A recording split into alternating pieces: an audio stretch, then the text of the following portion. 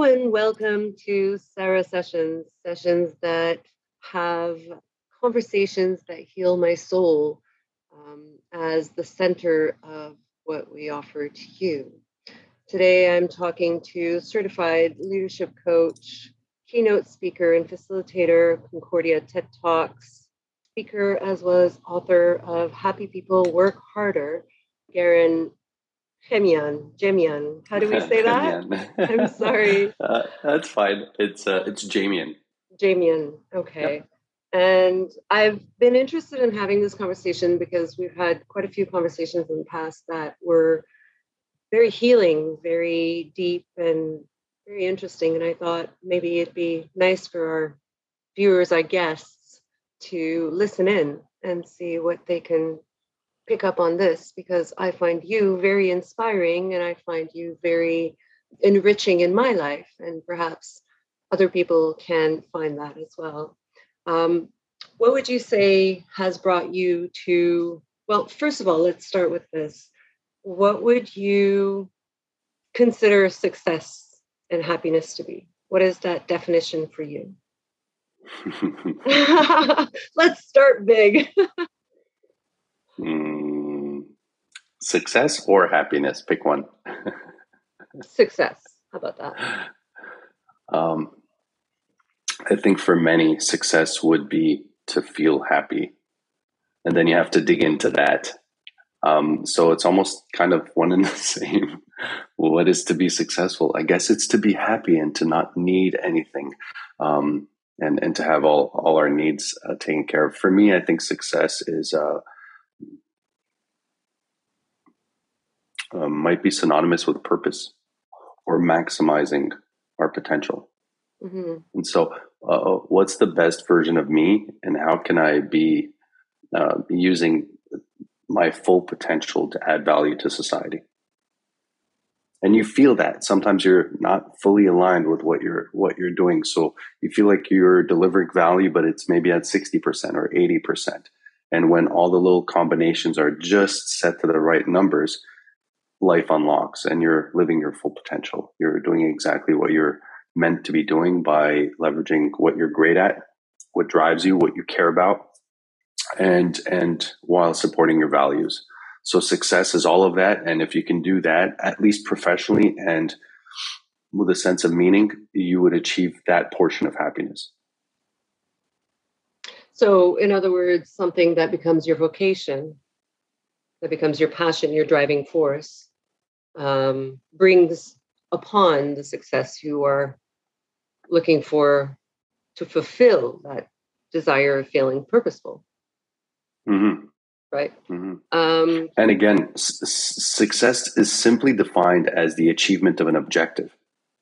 And so when I heard success, I'm thinking success should be along the lines of professional success, but then there's life success, there's relationship success, there's health success, there's spirituality success, right. There's excitement success, there's sexual success, there's legacy success, there's blah, blah, blah. So success is so big. It just means reaching your goal. So I know that you wrote a book called Happy People Work Harder. And part of that book, you actually talk about that. Can you tell us a little more about that? Because it seems I hear similarities to what I remember reading in that book, which was fantastic, and strongly advise it to anybody that is looking to increase their work, relationships, and quality of life and happiness. But what is that book all about? How did that come about? That book was kind of like the Coles Notes for my leadership clients, who would keep asking me, "Hey man, do you have notes from this session?" And I was like, "Can't you just take your own notes?" So and if you read the book, you'll notice there's no fluff. It's extremely short. It's straight to the point. It's almost like bullet points. Kind of like if you had to take notes in class of what the teacher was talking about, that's what the book is. And it covers basics of, it focuses on motivation, because most leaders are asking that question. How do I motivate my team? How do I motivate myself? And what's this all about? And so it carries the reader through what is motivation, the history of motivation in the workplace, what drives people, and how do we define fulfillment, contentment, or happiness in life. So it delves into something we call the life wheel. It's just a simple way of breaking down your life into categories and then kind of gauging how fulfilled you are with each of those. And so that section, I think, is what you're referring to, as in how do we use almost a scientific approach or a methodical approach to defining happiness. And so you break down your life into the categories that matter. You gauge how you are on each one, and you get to know what's working, what's not. Where's the pain points? Where's the happy points? What's driving you? And the rest of the book basically connects that to leadership, to coaching style of leadership, and beyond. So that's in a nutshell what the book's about. And I'm going to add that I read the book, and it's not only for organizations, and it shouldn't just be a resource for team building skills and motivation, but it should be a resource for everybody out there, because I found it so straight to the point, so clear of fluff, and so rich in insight and eureka moments when I was reading it, that I think any individual out there that's actually trying to add a little something to their own life can definitely benefit from reading. So would you say you are happy? Let's start with that. Because we talked about success and happiness, right? And so you said success is, and what about happiness for you? Is it? Let me start by compiling a list of words that are extremely misleading, undefined, Yes, overused, please, and downright get on my fucking nerves. Excuse my language. Please. Absolutely. Love, passion, happy, success. All of those Hollywoodized themes only make it more difficult to achieve these things. And so success, when you think of success, you're thinking of money, you're thinking of fame, fortune. If you're a guy, you're thinking of women and boats and cars. If you're a woman, you might be thinking of other luxuries. The point is that success leads our minds to go in a certain direction. And all success freaking means is achieving what you want in the first place.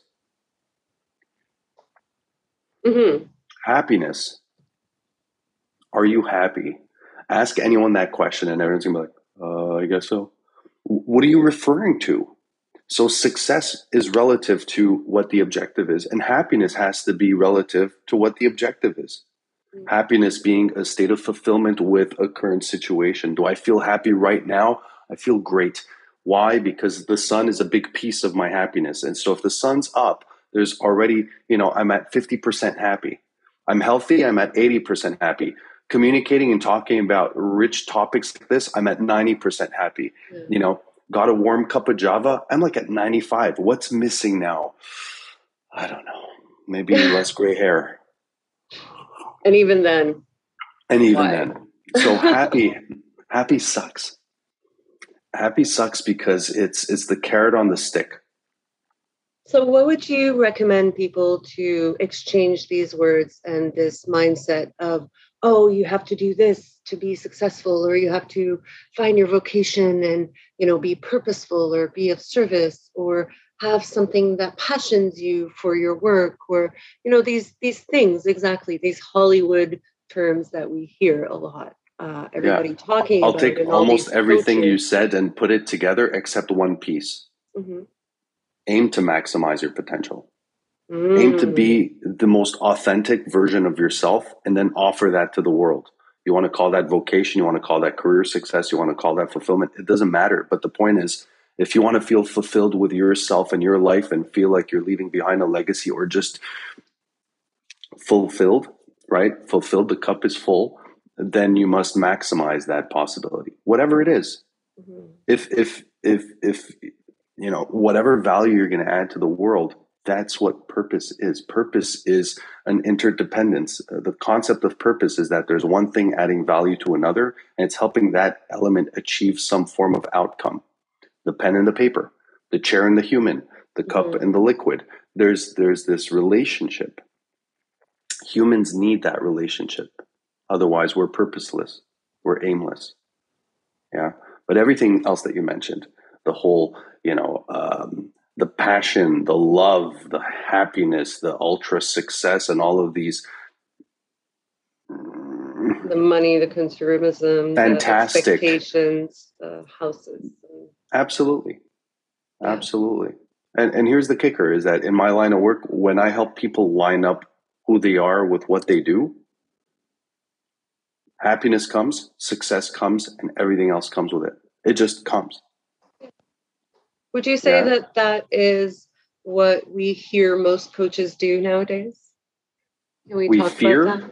What's that? We hear most there's a lot of I find that there's a lot of coaching out there in brackets, and I've come to have this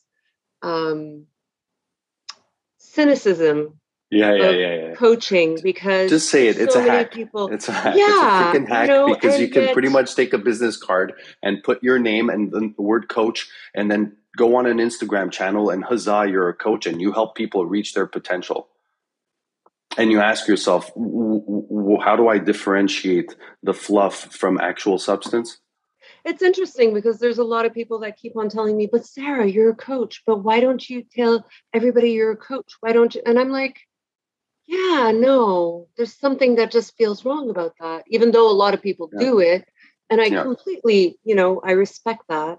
I'm not wanting to take anything away from that. And a lot of people, it works for them. But I mean, what's your take on this? Because it seems like you are really helping people reintegrate those, not only those values, but those authentic, fulfilling desires of being of service and of getting that satisfaction of having contributed to a world that they live in. Not necessarily my world or your world, but in the world that we each live in. It's a very different world. Every person that we meet encompasses a completely different world. And so where do you think this is going? And what do you think we could do to... Yeah, I'm going to let you go with that, because there's a lot of questions there. That I heard about 7 questions. Yeah, exactly. And I'm like, oh, that's enough. Let's try that. Well, I'll start off by saying I think the intention is good behind anyone who says they are a coach or want to be a coach, because a coach is someone who focuses their energy, attention on helping another person achieve their desired outcomes, their goals, period. That's what a coach is. I help you achieve your outcomes, your goals, your objectives. The problem happens is that everyone wants to get in on it. And most people who reach out to me, they're like, where do you start? How do you get into this stuff? And this is where some people might tell me to go F myself. And this is where other people are going to say, you know what, Garen, we're happy that you're an ambassador for this, simply because there's 2 camps, people who take this seriously and people who don't. And the people who take this seriously will actually go into studying this, turning this into their life's work, the science and the art. For instance, there is something called the International Coach Federation. It's like a non-authoritative governing entity over the sacred art and science of coaching. However, unlike the bar, unlike the medical community, unlike the legal community, there's no governing entity. So anyone could be a coach. And so in order to gain credibility, those who take it seriously will go to the certified schools, will get accreditation, and will work towards their higher and higher levels of certification with the International Coach Federation. So for instance, I'm now into year 8 of this. Every year I spend time, money, energy, studies, and research into leveling up my game. So if you look at my site, there's a link that says credentials. I'm extremely proud of that. So whether I'm ICF certified, whether I'm banking my hours, whether I'm logging my hours, whether I'm getting certified with psychometrics, whether I'm studying this stuff, whether I'm curating content, whether I'm curating documents and systems and processes to help my clients reach their potential, that's me being ultra serious about it. To the point where I'll say, when someone comes, I'm not saying I'm going to help you just achieve your potential and align yourself. No, I have actual tools and science behind this stuff, and I'll help you through that. I'll guide you through that, and then I'll coach you through to get the results that you want. So anyone who's ICF certified or anything along those lines are now cheering for this monologue. Some people who aren't, who don't think that coaching needs to be so, serious or dedicated, might not be very happy about what I'm saying. But the truth is, I'm now, with all this work and effort, I'm still not where I want to be in the coaching community. I still have like 800 hours that I have to fill just to get to the minimum requirement of coaching mastery. So it's like a 10-year plan just to get to something that's not even recognized by 99% of organizations and people. So even if I go to a company or someone comes to me and says, coach me, and what makes you a coach? No one cares that I'm ICF certified. No one cares that I'm PCC accredited. No one cares that I'm CPMT with the government of Quebec. No one cares that I'm accredited with the government of Canada. No one cares. No one understands either the impact. Except for the coach. Yeah. And so how do you differentiate? Ask the coach if they care. Because I'll tell you, I'm going through hell and back to get these certifications, and no one cares, but I'm still doing it. Yep. So this is what I call professional pride. This is about building credibility and substance for a domain and a career path that is tarnished with people with business cards. Yes. Bravo. Thank you.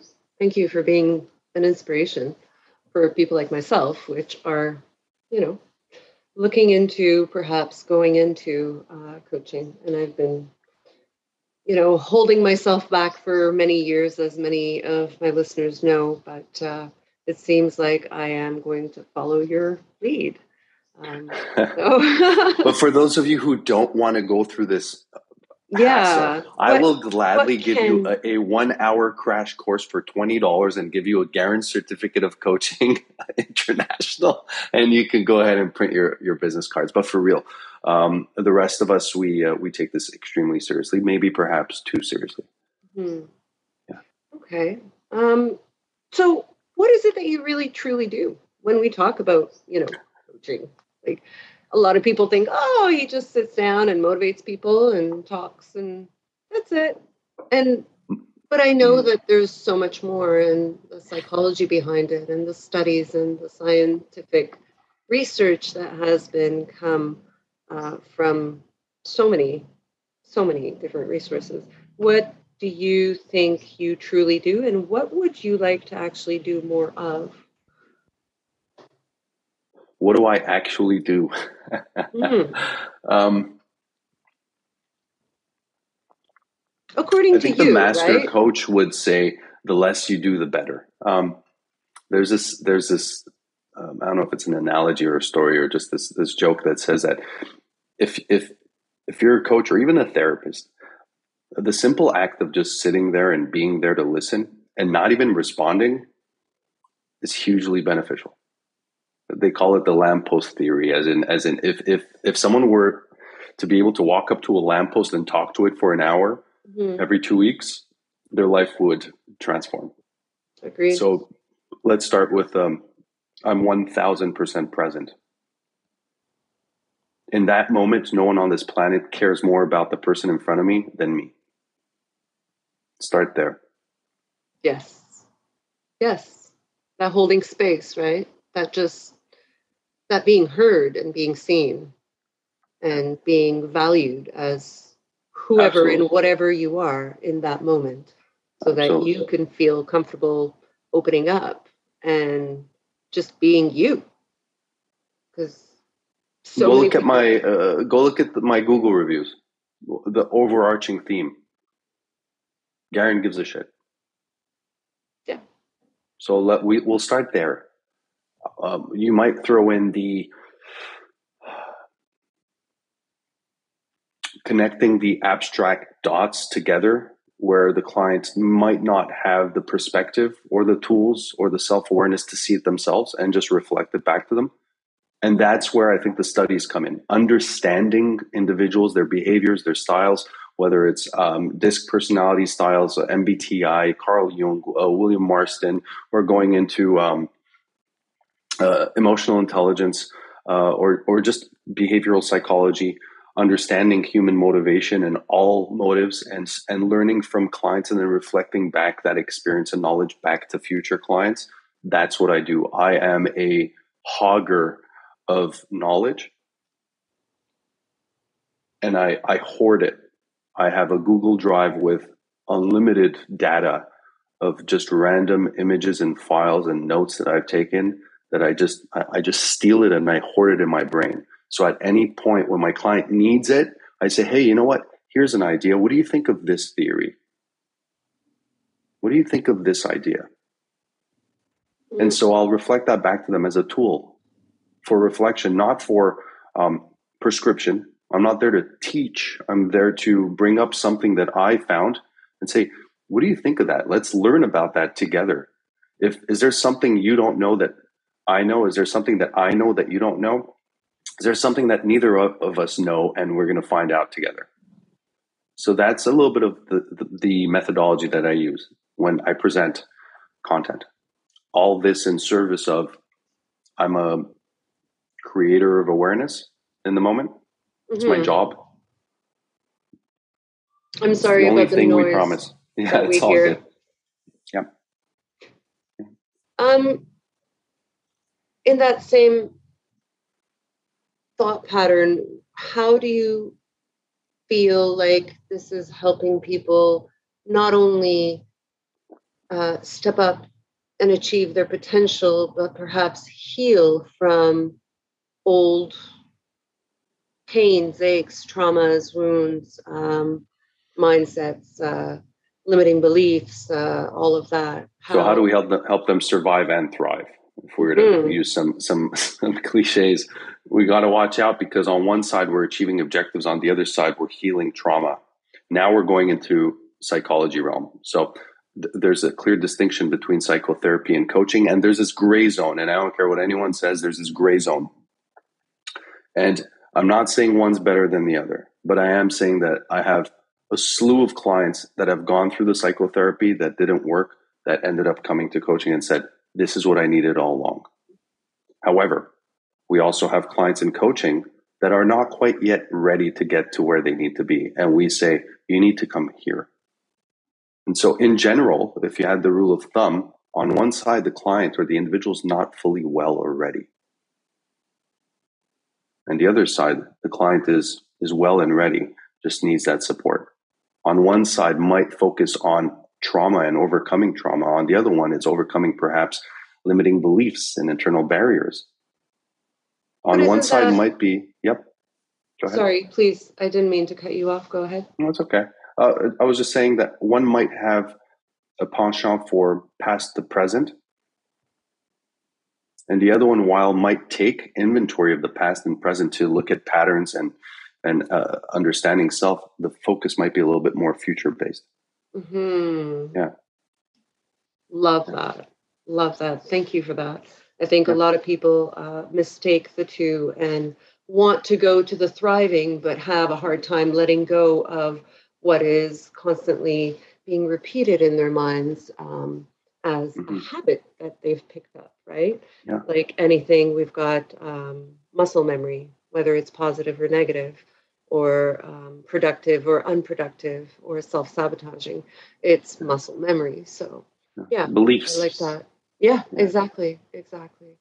What would you like to do more of with everything that you have, with everything that you know, with all that you've been contributing to people's lives, not only in their work, but in their personal life and in their life at home? Naturally, when we change one aspect of life, any change will have a ripple effect of waves towards everything that surrounds that person in their world.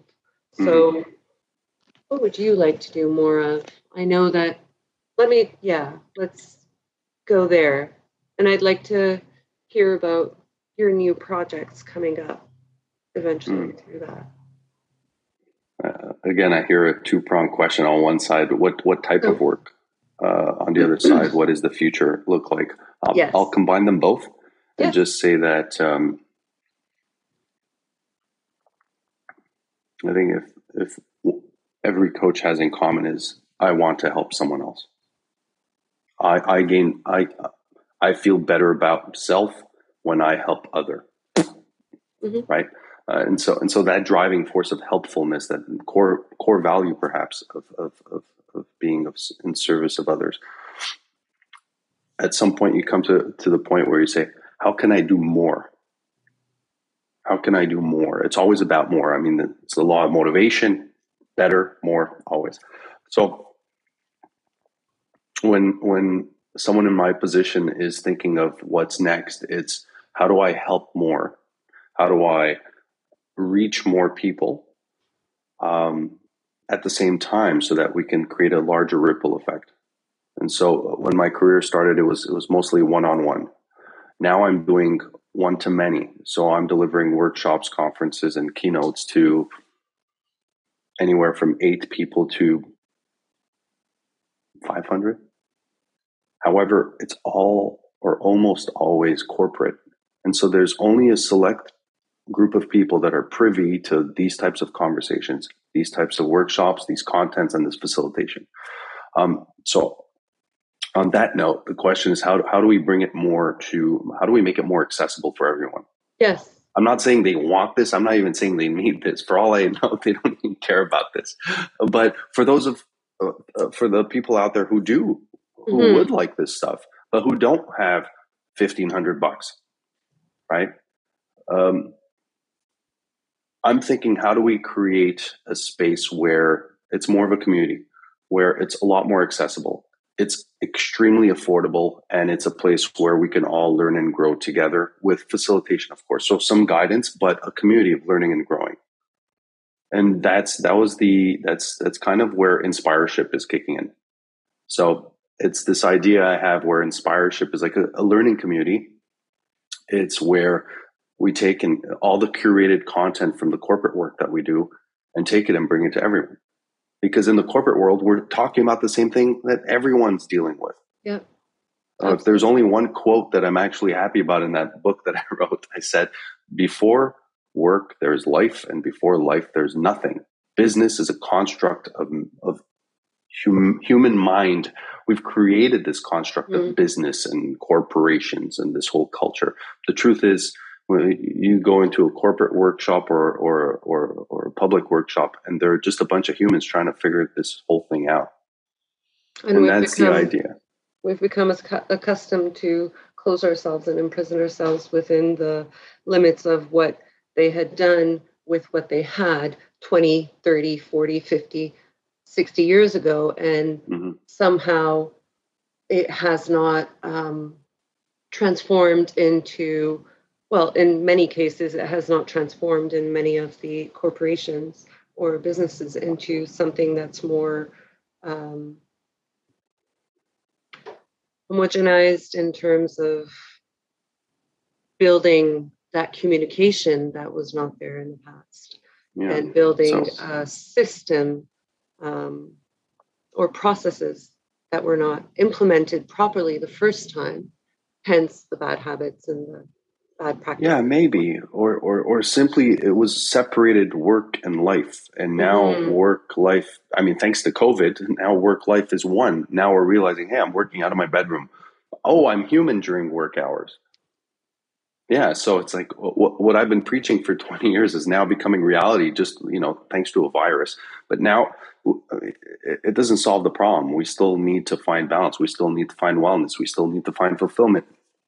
But those topics are all coming to the same form now. Yeah. So what do I want to do more of?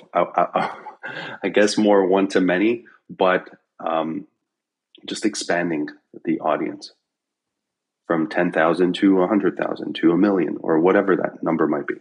And Inspireship is part of that beautiful project that I would love to eventually work on, because it seems so fascinating. So we're growing. Pardon me?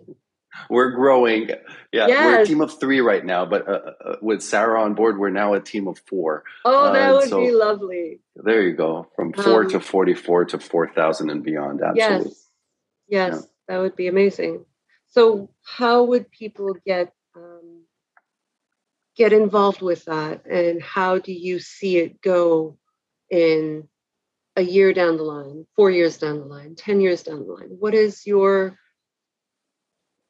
idea? What is it that inspires you to build this and grow this? What is it during COVID? I think it comes down to this. What is it during COVID that has shifted so many people's minds, hearts, lives, realities that we need to work on, and that Inspireship could actually help?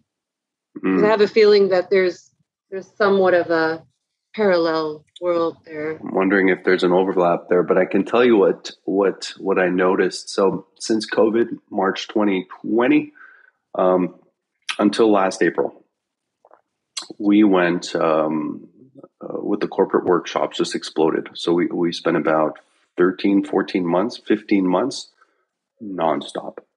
And I mean nonstop, like 2 workshops a day. I had some time off in the summer, and now it's just back with a vengeance. And we're talking about how do we survive and thrive in change. And these are very changing, uncertain, turbulent times. So everyone's kind of reaching out for some stability. So if you're on a boat and the boat rocks, what do? Instinctively, you're going to grab on. And so we're doing a lot of that stuff in organizations and beyond. Having said that, I'll just throw a number out there just to build credibility of what I'm talking about. I probably delivered about 150 3-hour workshops in the last year. If we were to multiply that with an average of, say, 10 to 20 participants, we're talking about exposure to 1,500 to 3,000, or sometimes even 5,000 or 10,000, depending on the size of the room. The reason I give these numbers is not to build credibility, but to at least substantiate what I'm telling you now, which is what I've observed by talking to these thousands of people. Yeah. And so when we talk about what's the single greatest impact of COVID on the workplace and on humanity, or at least the working professional, and the number one impact was the loss of the informal interaction. And that is huge. Oh, it's massive. It's beyond massive. And my job, I'm realizing, is to keep saying these sentences over and over and over, because now the CEOs are listening and saying, oh shit, those little pieces that we took for granted are actually negatively impacting the numbers in a big way. So my job is to convince the CEOs that the informal interactions, the wellness, the social pieces are directly correlated with the performance and productivity numbers of the organizations. So bringing it to Inspireship and the public, these are conversations we need to be having, as in you and I are meeting through Zoom, and this is fantastic. And, it's a good week if I see 5 people face to face. That's a freaking problem. So think of Inspireship as a community of like-minded people who all agree that we need this social feel, where they can get together and talk about something that's a little bit more substantial than what's on Netflix. And I don't want to make this into a negative thing about health, but most people who group together have like a common interests in sports or health or athletics or some sport or activity. But how often do people get together because they have a common view of life? Church, cults, anything else? Any positive spaces? I'm not saying cults and churches aren't positive, but perhaps a new, modern, different twist to getting people together and thinking about how we live life. And not only that, but how we actually impact each other through our conversations. If you go through any conversation and it doesn't change you or add to your life, then that conversation, you did not put enough effort in being present or in being an active listener. Because I think really we can all make that change in every conversation that we have, or not to make it heavy to have it in every conversation, but it is something that we can work towards. And I noticed that through my interactions with my clients, as some people know, I've been a massage therapist for the past 10 years. I hold a lot of space. I give some space before a session, after a session, and that space is so important because that's where people allow themselves to put their guards down and actually just speak what's on their heart and their mind, which is not very often opened. That little Pandora's box that people try to close up with their secrets and their thoughts so safely, so securely, and hold on to it like if it was a treasure. That needs to open up because that's what's going to help help that collective healing that we all talk about and help part of that shock that everybody went through with COVID, I think, right? Yeah. And if I were to tell you that the antidote was a lot more, I don't know if the word is benign, but the antidote was a lot more harmless of an approach. More people. Yeah, it's I know I'm confusing the listeners and you when I say this, so let me put it into context. I'll deliver a workshop. They'll have this snazzy or important title like leading, managing, and thriving in a digital first environment in the 21st century. And everyone shows up and the energy's down, and I'm like, and the first thing I say is, who actually wants to freaking be here? And they're like, oh, I guess I do. And I'm like, you see the CEO sitting there. He's like, everyone better say you want to be here, folks. And then I'll run them into an icebreaker. And, they're like, ensure there's team building and ensure there's motivation. And my icebreaker will be something so stupid, something like, I'll break them up into groups of like 3 and 4.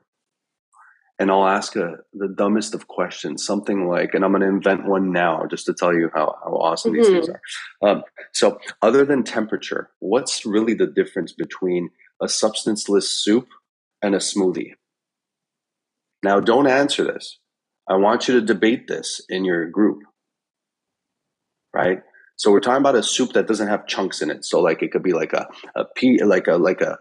lentil soup, a tomato soup, a chicken broth. What's the difference between that and a smoothie? And why is one served in a freaking bowl and why not in a cup? To go further, is it acceptable to serve soup in a cup? Discuss. And what happens is that in these randomized groups, you'll have like VPs talking to like, level 1 employees who have no leadership or authority. And they talk about the dumbest things. And that's exactly what I want them to do, is talk about stuff that voids all titles, status, power, hierarchy, gender, opinions. No, we'll keep the opinions, religion, other things that we identify. And bring it into something stupid. And the reason I'm saying this extremely long-winded story is that when they come back, the energy is incredible. And at the end of the workshop, I'll always say, what's your takeaway and why is it important? And I'm going to say about 90% of the people who give me positive feedback from workshops, they say, Garen, the content was amazing, but you know what the best part was? Talking about the soup. What does that tell you about humans in the workplace? So sometimes it's just about talking about soup, but having a facilitator, a guide, starting that conversation in a safe space that gets you to talk about something other than what's on Netflix, how much money did you make, did we reach our quarterlies, did you pick up the kids from school, and what's for dinner. Allowed to get out of that typical mindset of, okay, what's next on my list, right? Absolutely. Yeah. Absolutely. Yeah, and allow that creativity and that flow to just come up with play. And don't get me wrong, there's a lot of powerful content we deliver after smoothie talk. Of course, right? of course. My team and I spend hours and years curating content for teaching, but the point is that, I think that having that icebreaker actually allows people to get out of themselves and out of their heads. And that's what's important when you're actually delivering information and content that will help a group of CEOs learn how their management or lower management work, or how their employees work, because after all, we're only all humans, right? Yeah. You also mentioned something about, we're keeping things safe and locked away and we need to open up. That is the biggest theme right now in organizations. I think in every speech, I must probably have a 5-minute part about psychological safety and how it directly impacts organizational performance. Absolutely. Isn't that exactly what you were talking about there? Yeah, absolutely. Feeling safe to not be judged, to express myself, but not only to feeling safe of non-judgment to express, but also there is a responsibility that not just everyone feels safe, but everyone gets a chance to talk. Because just because you feel safe doesn't mean you actually do speak. So you got to make sure that the mic comes around. Very true. Very true. And you need some form of, I don't know if it's inertia or someone launching the momentum to say, okay, pass the mic over. And this needs to be happening in workshops, not in workshops, in boardrooms, in meetings, but in societies as well, in families and friends. In every day. Yeah, absolutely. Yep. Absolutely. Would you say that kindness and empathetic active listening have anything to do with any of this? Yeah. I know this is kind of like a rhetorical question, obviously, but I want your take on that, because I know Mel Robbins, I know Katie Byron, I know many other practitioners and professionals that actually talk about vulnerability, kindness, empathetic, active listening, non-aggressive communication, non-verbal communication, which is huge, in that we've lost some of that through the masks, through the lack of meeting people, through the fear of connecting, handshakes and whatnot, which actually convey a lot of information. So what aspects do you think are really important to not forget, for you, for me, for friends, for colleagues, for family, for work, for a better fulfilled fulfilling conversation and growth and exchange in every aspect? There's two pieces in there. One side is the role we're playing in these interactions. The other one, you were talking about the nonverbal.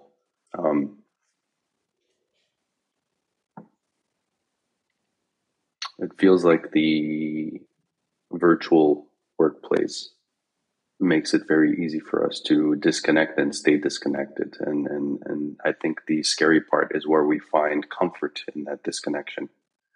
And it's a case of what I want versus what I need. And the symptoms we're seeing in society with people who are just locked away in their rooms working from there. And I'll even notice organization-wide culture where I'll be delivering a workshop and out of 30, 40, 50 people, 3 turn on their cameras. Then I'll work with another organization. Everyone turns on their cameras.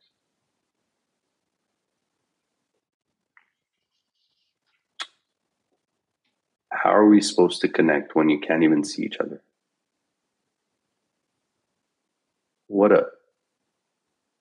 a shame. And why do we feel so safe in that disconnection? And what's the default outcome? As in, what's the cost of staying that way long term? What does that do to your psyche? Yeah. You talk about active listening and empathy and all that stuff. Yeah, I mean, maybe a different conversation on that one. That was a big one, I know. When we talk about active listening, empathy, and yada yada, we're talking about the tools we need to increase and maximize the effectiveness of communication. And when I say the word communication, we have to understand that the word communication, like the other big words we brought up earlier, is often misinterpreted. Garen's a great communicator. No, Garen might be an eloquent speaker. Mm-hmm. There's a difference. Communication would be perhaps better defined as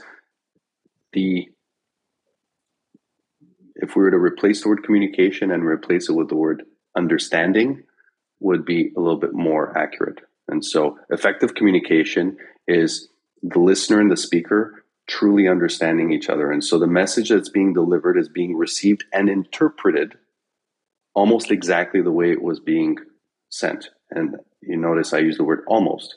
Mm-hmm. We must perhaps adopt and accept the truth that no two humans are alike. And because of nurture and nature, no two humans will truly ever achieve 100% understanding. But we must strive towards maximizing that number. So ultimate effective communication, 100%-ish understanding of each other. So why is active listening important? Why is empathy important? Why is reflecting questions important? Why is asking questions important? Why is not imposing opinions, advice, or making it unsafe important? Because we're looking for authentic communication and authentic understanding, right? Deep understanding. And empathy allows us to do that. Do you think that with everything that's going on in the world right now, everybody is on a empathetic overload and information overstimulation to the point that overload, as in it's becoming hot topic? Not only that it's becoming hot topic, but there are so many things that come and break our hearts. Everything that happened last year, all the riots all around the world, whether it's from the environmental disasters to, the killings and the fights and the wars and the, taking over and all the politics and all of that. How are we to manage all of that, worry about all of that, or be conscious about all of that without burning ourselves out? Because I see that a lot today. And a lot of people go, oh, but there's this, oh, but there's that. And they get so passionate and so riled up and worked up. And then there's no more energy to actually do anything about it. But there's a lot of talk. And they end up saying, oh, but I don't know. I'm so depressed. The world is shit. And where am I going? Yeah, you bring up a good point, but let's just focus on the important piece you brought up is that empathy might equal suffering. So why isn't every psychotherapist on suicide watch? Why isn't every coach on suicide watch? Yeah. So you need to separate empathy and emotional attachment. I could be empathetic. Yes. But detach emotionally from the pain that you're suffering, which allows me to be effective in my job. If I emotionally attach myself, I'm no longer effective as a coach. I'm now suffering with you. Yeah. It's kind of like the doctors that are not supposed to treat their own family, right? I can't coach family members. No, absolutely not. It's impossible. You have too much stake in the outcome. So empathy overload, I don't think it's empathy overload. I think it's emotional attachment overload. I like the ability to let go. Yeah. That is. What's it like to be you without having to actually feel your pain, but to see the world through your eyes and to help guide you out of the woods? Simply because I'm not suffering, I can then help you get out. Yeah. I know we're coming to time and you've been so generous Sure. with your time. Thank you so much. I would keep on talking and probably, hopefully, have you another time for another session. Anytime. Thank you. But if there was something that you would recommend, or what would you like to tell people out there that are listening to us and that are saying, well, what do I need to do to work harder and be happy? Happy people work hard. Happy Or people work what do harder. I Yeah. need to do to find my path? There seems to be a lot of people that are either depressed, burnt out, overworked, tired, fatigued, very overly ambitious, and then get lost in all the projects that they have. I consider myself part of that. What would you say would help us find our center and our grounding so that we can learn to thrive instead of survive in a world where everything seems so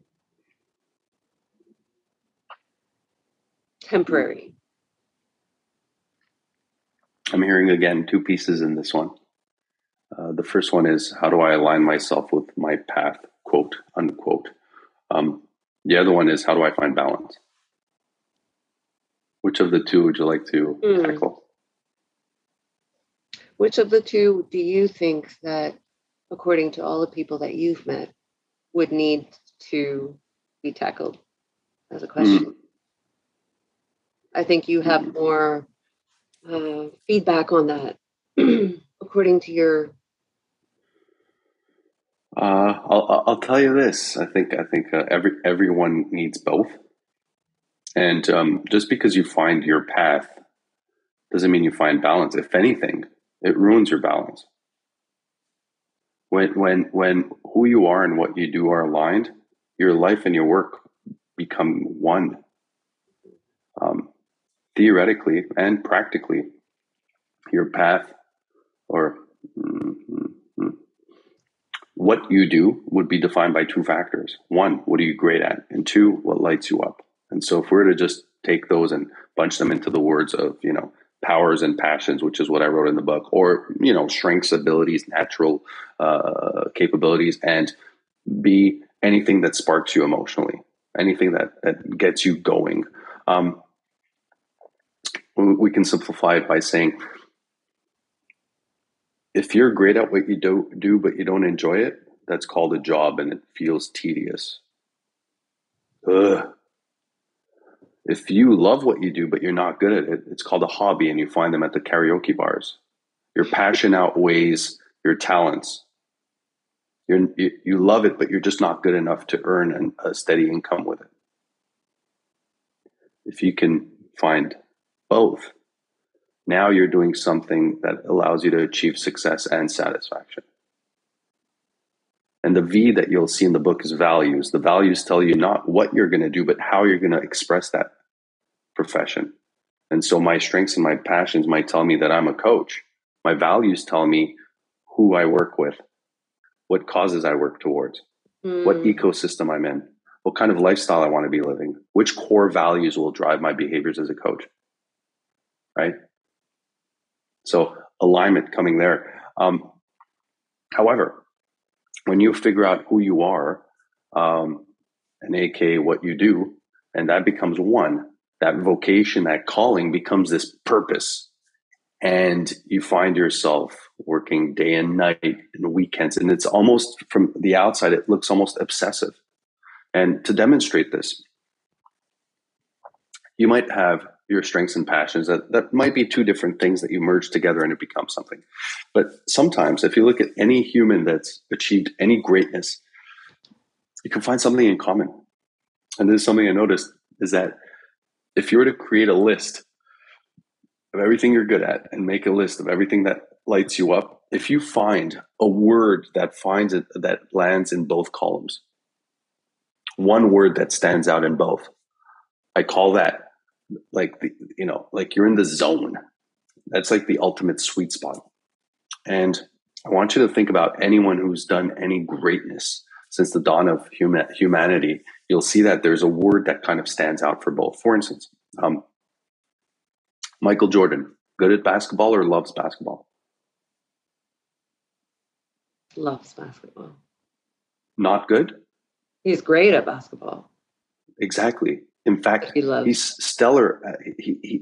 His level of passion and capabilities are through the roof, which made him one of the greatest of all time. Mm-hmm. However, look perhaps to certain athletes that might have incredible talent, but are lacking a little bit on that passion. What happens? They're good, but they're not great. They might even fizzle out. In hockey, there's Alexandre Daigle. He made it to the NHL. He was one of the top prospects. A few years later, he just skipped out on the league and went to Hollywood.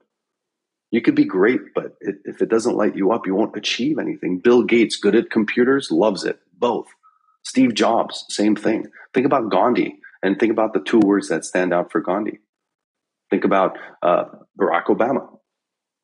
And which word would fall into both of those columns? So when those two are supercharged, that's when you can achieve greatness. However, at the peril of balance.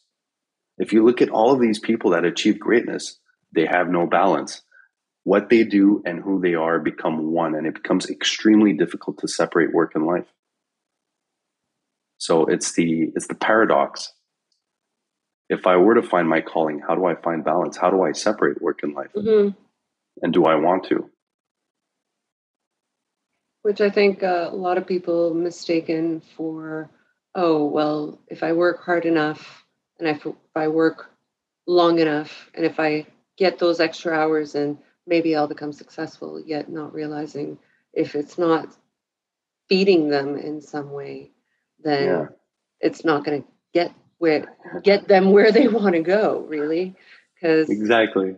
Yeah, ultimately it's not there. Right. So maybe we can end this talk with There's a question. So much I would keep on going on with the question. But it's a question that comes up. I brought it in the TED Talk and I brought it in the book, and it's probably the most important question because you mentioned, if I do this, then I might. And the question actually is, what do you actually want? What do you really want? Because then you can start defining your success, and perhaps what you're doing is not exactly what's going to get you where you want to be. And that's a big part of what we do as coaches is help clarify and redefine what people actually want. And their perceptions of what they actually have or not. Yeah, absolutely. And, next topic might go into hedonic adaptation and how that's causing everything that's wrong with the world today and why more is always more and more and more. And people don't seem to understand that more eventually leads you off the edge of the cliff. Mm-hmm. Yeah, but that would go to another day. Just to finish up, obviously we could find you on Instagram. Garen.Jemian.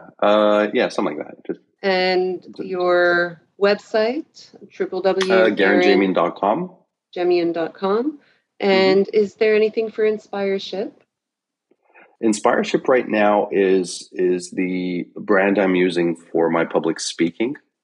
You can find it on my website under team performance or just workshops and training. So that's it's going to be like the little cocooning phase as I grow that out into something bigger and better. So for now, it's just the branding I'm using for all my public speaking arrangements. But as we expand and go more perhaps towards the public, it'll have its own private little home.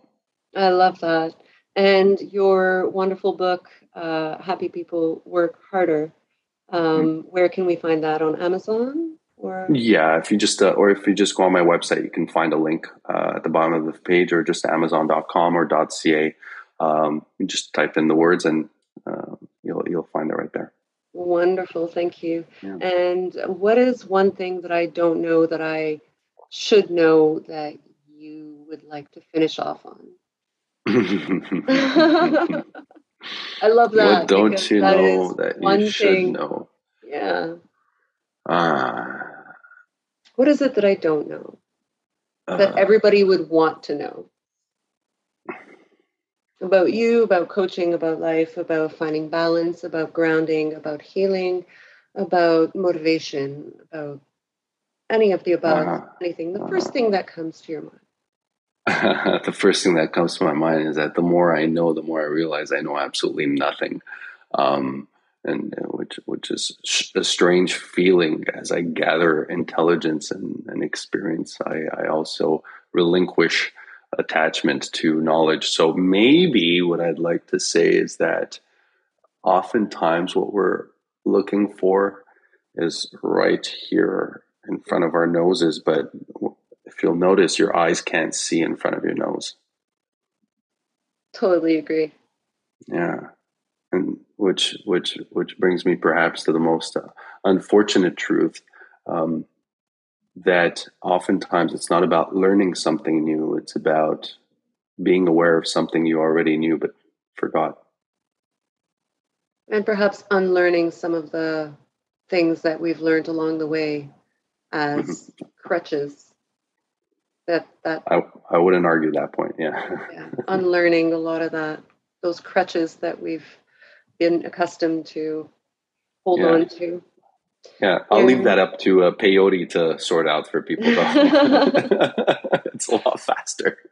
Garen, every time we have conversations, it's always so rich in insight and golden nuggets. And I really appreciate you taking the time out of your busy schedule to meet and do this. And I hope that all the listeners take the time to listen up to the end, because I find that there's always so much to unravel in our conversations, and I really appreciate it. Looking forward to our next meeting once again. I will put all the information to get in touch and get in more um, from you, including the Instagram and the website and all on the show notes. And is there anything else that I missed or that you would like to say before we No, go and on? I'm terrible at self-promotion, I'll be honest. So just if you're listening, I hope this was helpful. I really hope that it was helpful. I hope that you felt that we were being honest and authentic. I hope that this resonated with you. And if you need any type of help or guidance or whatever it is, or if you have any questions, just feel free to reach out. We do not bite. Wonderful. Thank you so much, Garen.